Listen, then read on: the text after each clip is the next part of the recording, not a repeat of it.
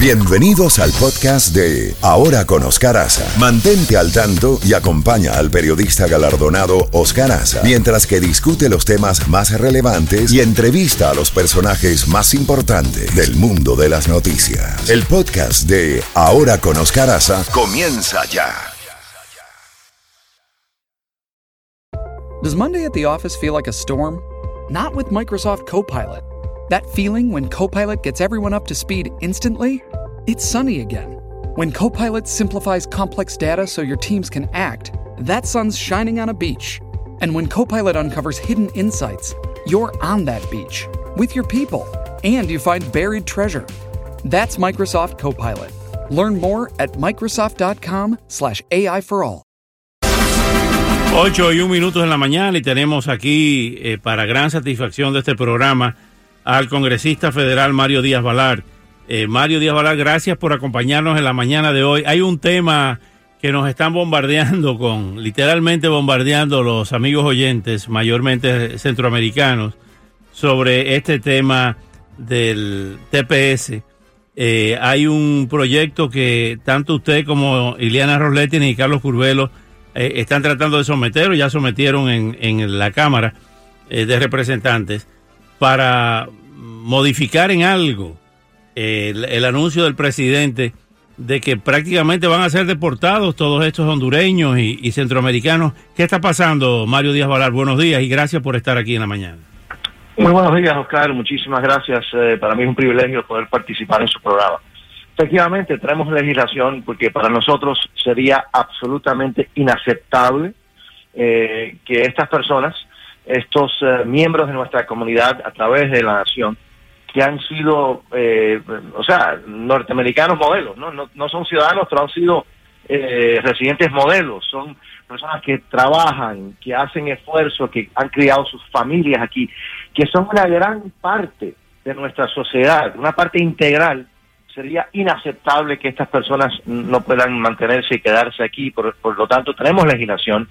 Y además de la legislación, yo he tenido muchas conversaciones y reuniones directamente con la administración para tratar de cambiar su mente, tratar de que cambien este proceso que yo creo que sería obviamente destructivo para estas familias, pero también destructivo para la nación, también dañino para la economía de los Estados Unidos. Esto es una posición en donde discrepamos de una forma muy agresiva, y eso lo hemos dicho directamente en reuniones y en conversaciones a la administración.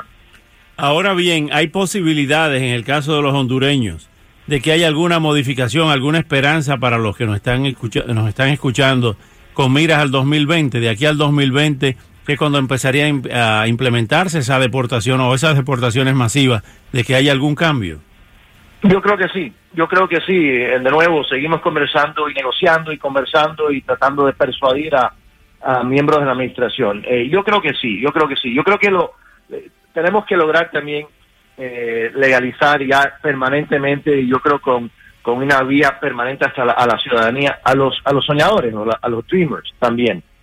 Si logramos eso y seguimos luchando en eso, y ahora en un grupo de nosotros hemos hecho algo que casi no tiene precedente, con una cuestión del procedimiento y de las reglas de la Cámara, reglamento de la Cámara, para tratar de forzar un voto en la cuestión de la inmigración, ¿no? Comenzar a arreglar el sistema migratorio. Si logramos esto, que es solucionar el problema permanentemente ya, de una vez y por todas, de los soñadores, los dreamers, y también ayudar a fortificar la frontera de los Estados Unidos. Los Estados Unidos no puede ser el único país del mundo que no se le permite determinar quién entra y quién sale. Si logramos eso, los que estamos en estas conversaciones muy serias, muy fuertes, estamos convencidos que podemos hacer muchísimo más, incluyendo no solamente a los que están en este estatus de TPS, que no es un estatus permanente, pero también mi sueño y lo que yo seguiré trabajando hasta lograrlo, es legalizar a las 12 millones o 11 o 12 millones de indocumentados que llevan años aquí, que llevan años trabajando, aportando a esta gran nación, que tienen familias acá, que se merecen ya la legalización absoluta y permanente. Ese es no solamente mi sueño, pero eso es lo que seguimos trabajando hasta que lo logremos. No voy a descansar. Vamos a hablar de Cuba y de Venezuela. Se produce una situación sumamente interesante en el caso cubano, y es la posibilidad de que, según las leyes internacionales por crímenes de lesa humanidad que no prescriben, el general Raúl Castro, ya no es jefe de Estado ni jefe de gobierno, pudiera ser arrestado por una orden del Interpol si sale de Cuba. ¿Qué posibilidad real hay de eso? Y la otra parte de la pregunta es que ¿quién legitima, si cabe el término, el gobierno de Díaz-Canel, donde 604 diputados de la Asamblea del Poder Popular decidieron el destino de 11 millones de cubanos? ¿Qué legitimidad tiene ese gobierno?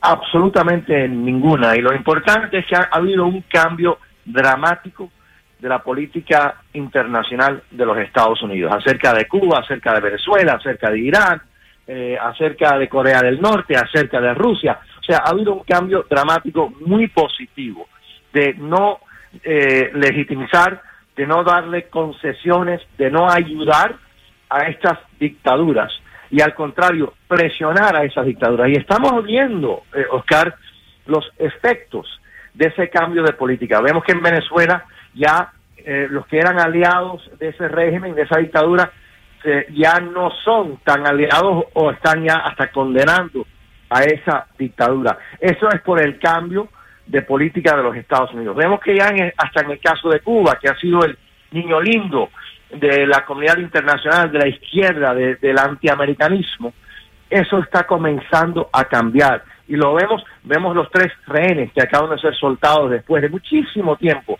en Corea del Norte, norteamericanos que han estado presos bajo circunstancias horribles, que fueron ya liberados y que llegaron a los Estados Unidos anoche. Hay un cambio dramático. Eso se debe al liderazgo de los Estados Unidos, el cambio de la política internacional, que ha sido un cambio muy positivo.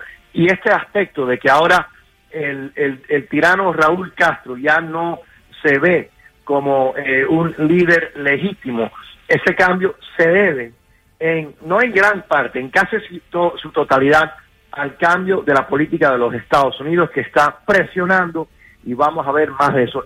Este tirano y su títere, el tirano de La Habana y su títere o en Caracas o en Managua y en otros lugares, se están viendo una situación cada día peor para ellos.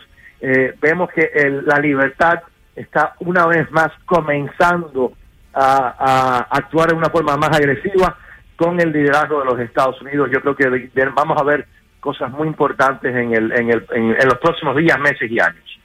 Ante esta crisis de Venezuela, crisis humanitaria y el deterioro de la situación en Nicaragua, ¿teme Mario Díaz Balart, como decimos nosotros en nuestros países, diputado federal, congresista federal de la Florida, un peligro de nuevos éxodos para la Florida? Bueno, de nuevo, yo temerlo no, porque para mí la comunidad venezolana en el sur de la Florida me llena de orgullo y de satisfacción. Y es una comunidad tan maravillosa. Y por lo tanto, yo cada vez que viene un venezolano y llega a estas tierras de libertad y puede recibir acogida, o un nicaragüense o un dominicano, para mí eso es un motivo de satisfacción y de alegría. Ahora, sí temo la situación del pueblo venezolano en Venezuela. Le agradezco muchísimo a la administración, y como lo anunció personalmente el vicepresidente de los Estados Unidos, el vicepresidente Pence, el apoyo de aún más asistencia humanitaria para el pueblo venezolano, dentro de Venezuela y también fuera de Venezuela, los que están, por ejemplo, en Colombia. Pero la solución es cambio de régimen dentro de Venezuela, igual que la solución para Cuba es cambio de régimen, igual que la situación para el valiente pueblo nicaragüense que tanto ha luchado por su libertad y que todavía tiene esta dictadura. La solución es que estos dictadores se conviertan en la pesadilla del pasado y no del presente, y obviamente no se pueden permitir para el futuro. Así que este cambio de política ha sido dramática, muy importante. Vamos a seguir viendo Oscar, más presión de los Estados Unidos, y para mí ha sido un motivo de mucha satisfacción trabajar particularmente con el senador Rubio y otros mis colegas aquí del sur de la Florida, con la administración, para que la presión se mantenga y se incremente a estas dictaduras que se merecen la presión, no la ayuda, no las concesiones de los Estados Unidos, y eso es lo que estamos viendo con esta nueva administración. En nuestra más reciente conversación, congresista, usted dio una declaración, reveló algo interesantísimo, que levantó una polvareda aquí en Miami, y tuvimos a la comisionada Rebeca Sosa, al presidente de la comisión Esteban Bobo, y a otros miembros de nuestra comunidad, al alcalde de Miami, cuando dijo que había fondos ahí en el Congreso, que por tardanzas burocráticas, para llamarlo de alguna forma, aquí en el condado, no se habían desembolsado esos fondos para obras de infraestructura. Realmente empezaron a decir, llamamos a la encargada de obras públicas del condado, y habló de una serie de procedimientos burocráticos, pero más lentos que una caravana de cojos. Y realmente, ¿qué se puede hacer para agilizar esos fondos? ¿Hay algún mecanismo federal que digan, bueno, vamos a obviar todos estos estudios de factibilidad que tienen años ahí y que le han costado al condado hasta ahora? Me dieron una cifra que por poco me caigo de la silla, de $33 millones. De manera que el mejor negocio sería hacer estudio y cobrar por eso y que se quede eso así. ¿Qué se puede hacer? ¿Qué se puede hacer para que comiencen esas obras de infraestructura antes que se pierdan esos fondos, como usted lo reveló en la conversación anterior? Oscar, me río porque es tan triste, porque es verdad lo que usted acaba de decir, que casi hubiera sido mejor trabajar para hacer estos estudios y estas cuestiones burocráticas y no trabajar para lograr los proyectos, ¿no? Claro. Y eso es tan triste. Efectivamente, Oscar, y esto lo dije, pero yo creo que vale la pena repetirlo. Los fondos que yo pude lograr específicamente del gobierno federal, y esto es la comisión que yo presido, yo pude lograr la cantidad de fondos que están disponibles hoy en día, este año, el año 2018, ¿no? Y por cierto, son los fondos más altos, el nivel más alto en la historia de los Estados Unidos, de este grupo de fondos. Y además estoy ahora trabajando en la ley del presupuesto para el 2019, no la he terminado, pero estoy en eso. Se va a anunciar, eso ya se hace público, creo que el martes de esta semana que viene. Y ahí también vamos a ver, si Dios quiere, fondos de nivel récord para, por ejemplo, tránsito, para extensiones de Metrorail, etcétera. Estamos hablando de niveles que nunca el país ha visto en años normales, con la excepción de, usted se acuerda del proyecto de estímulo, ¿no? Del presidente Obama, que eso fue una cosa adicional récord. Con esa excepción de esa una ocasión, estamos hablando del nivel en la historia de los Estados Unidos, más los fondos más grandes, más altos que ha visto los Estados Unidos. How much? ¿De cuánto estamos hablando, congresista? Miles y miles de millones de dólares. En adición a los fondos nivel récord que yo, a través de la comisión que yo presido, que yo tomo esas decisiones, obviamente hace falta que mis colegas me apoyen, y me han apoyado, niveles históricos también para carreteras, niveles históricos. El estado de la Florida este año va a recibir casi, en el año 2018, además de los fondos que recibe todos los años para carreteras, que son, de nuevo, son cientos de millones de dólares. Además de eso, está recibiendo casi 100 millones de dólares adicionales por la ley que yo hice, que yo propuse, que yo pude aprobar a través de la Cámara, Senado, firmada por el presidente.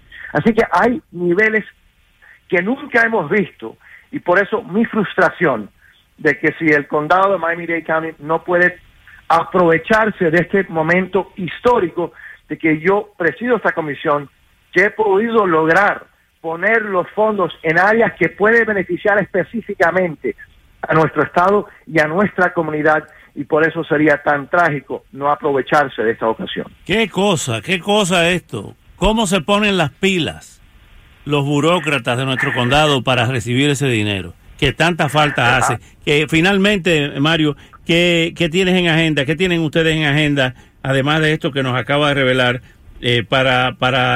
como punto principal en el Congreso? Obviamente yo estoy ahora trabajando en la ley de asignación de presupuesto para transporte y vivienda para el año 2019. Eso se presentará de nuevo, si todo va bien, como parece, el martes.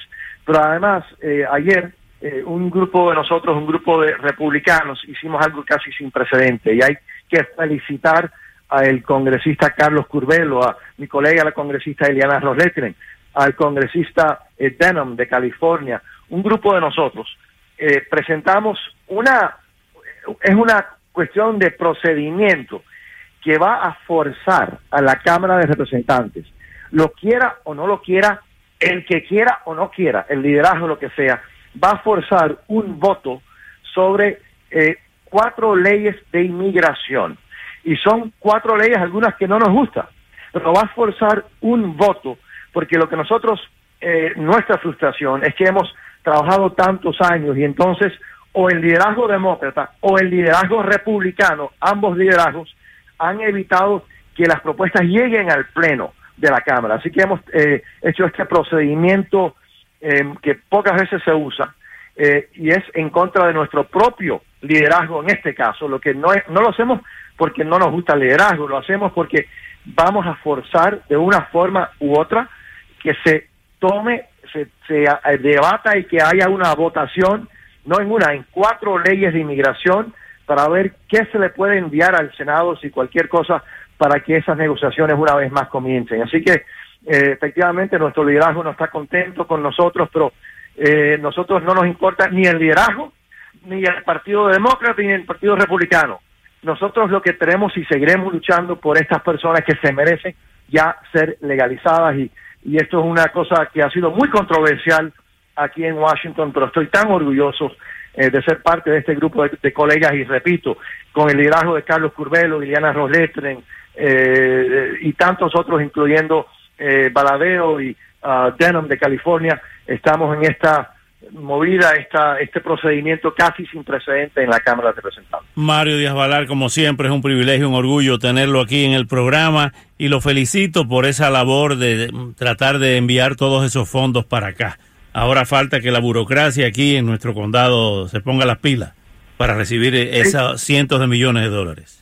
Bueno, yo sé que esa frustración que la tengo yo la tiene también, lo tienen también nuestros amigos en la Comisión del Condado. Usted mencionó Rebeca Sosa, una tremenda líder, y tantos otros como Esteban Bobo, que están luchando y están haciendo todo lo posible, y de nuevo yo espero que con el liderazgo de ellos puedan romper estas barreras burocráticas que no han permitido que el condado de se pueda tomar ventaja, ¿no?, de estos fondos a nivel récord que yo he podido lograr precisamente para que el condado de Miami-Dade pueda recibir estos fondos. Mario Díaz Balart, un gran abrazo, hasta pronto. Muchísimas gracias, como siempre es un privilegio y un honor participar en su programa. Bueno, gracias, el privilegio y el honor es para nosotros, que políticos de tan larga trayectoria y que están haciendo un trabajo extraordinario. Ha llegado a presidir la Comisión de Asignaciones de la Cámara de Representantes, a dónde han llegado los cubanos en este país. Qué cosa, ¿no? 8:20 minutos. Hay una cantante mexicana, para matizar un poco, que se llama Fabiola Finman, y grabó una serie de temas con Manzanero, y también ha grabado un tema precioso de Chico Novarro, el compositor argentino, que se llama Algo Contigo. Oigan qué voz más linda esta, Fabiola Finman.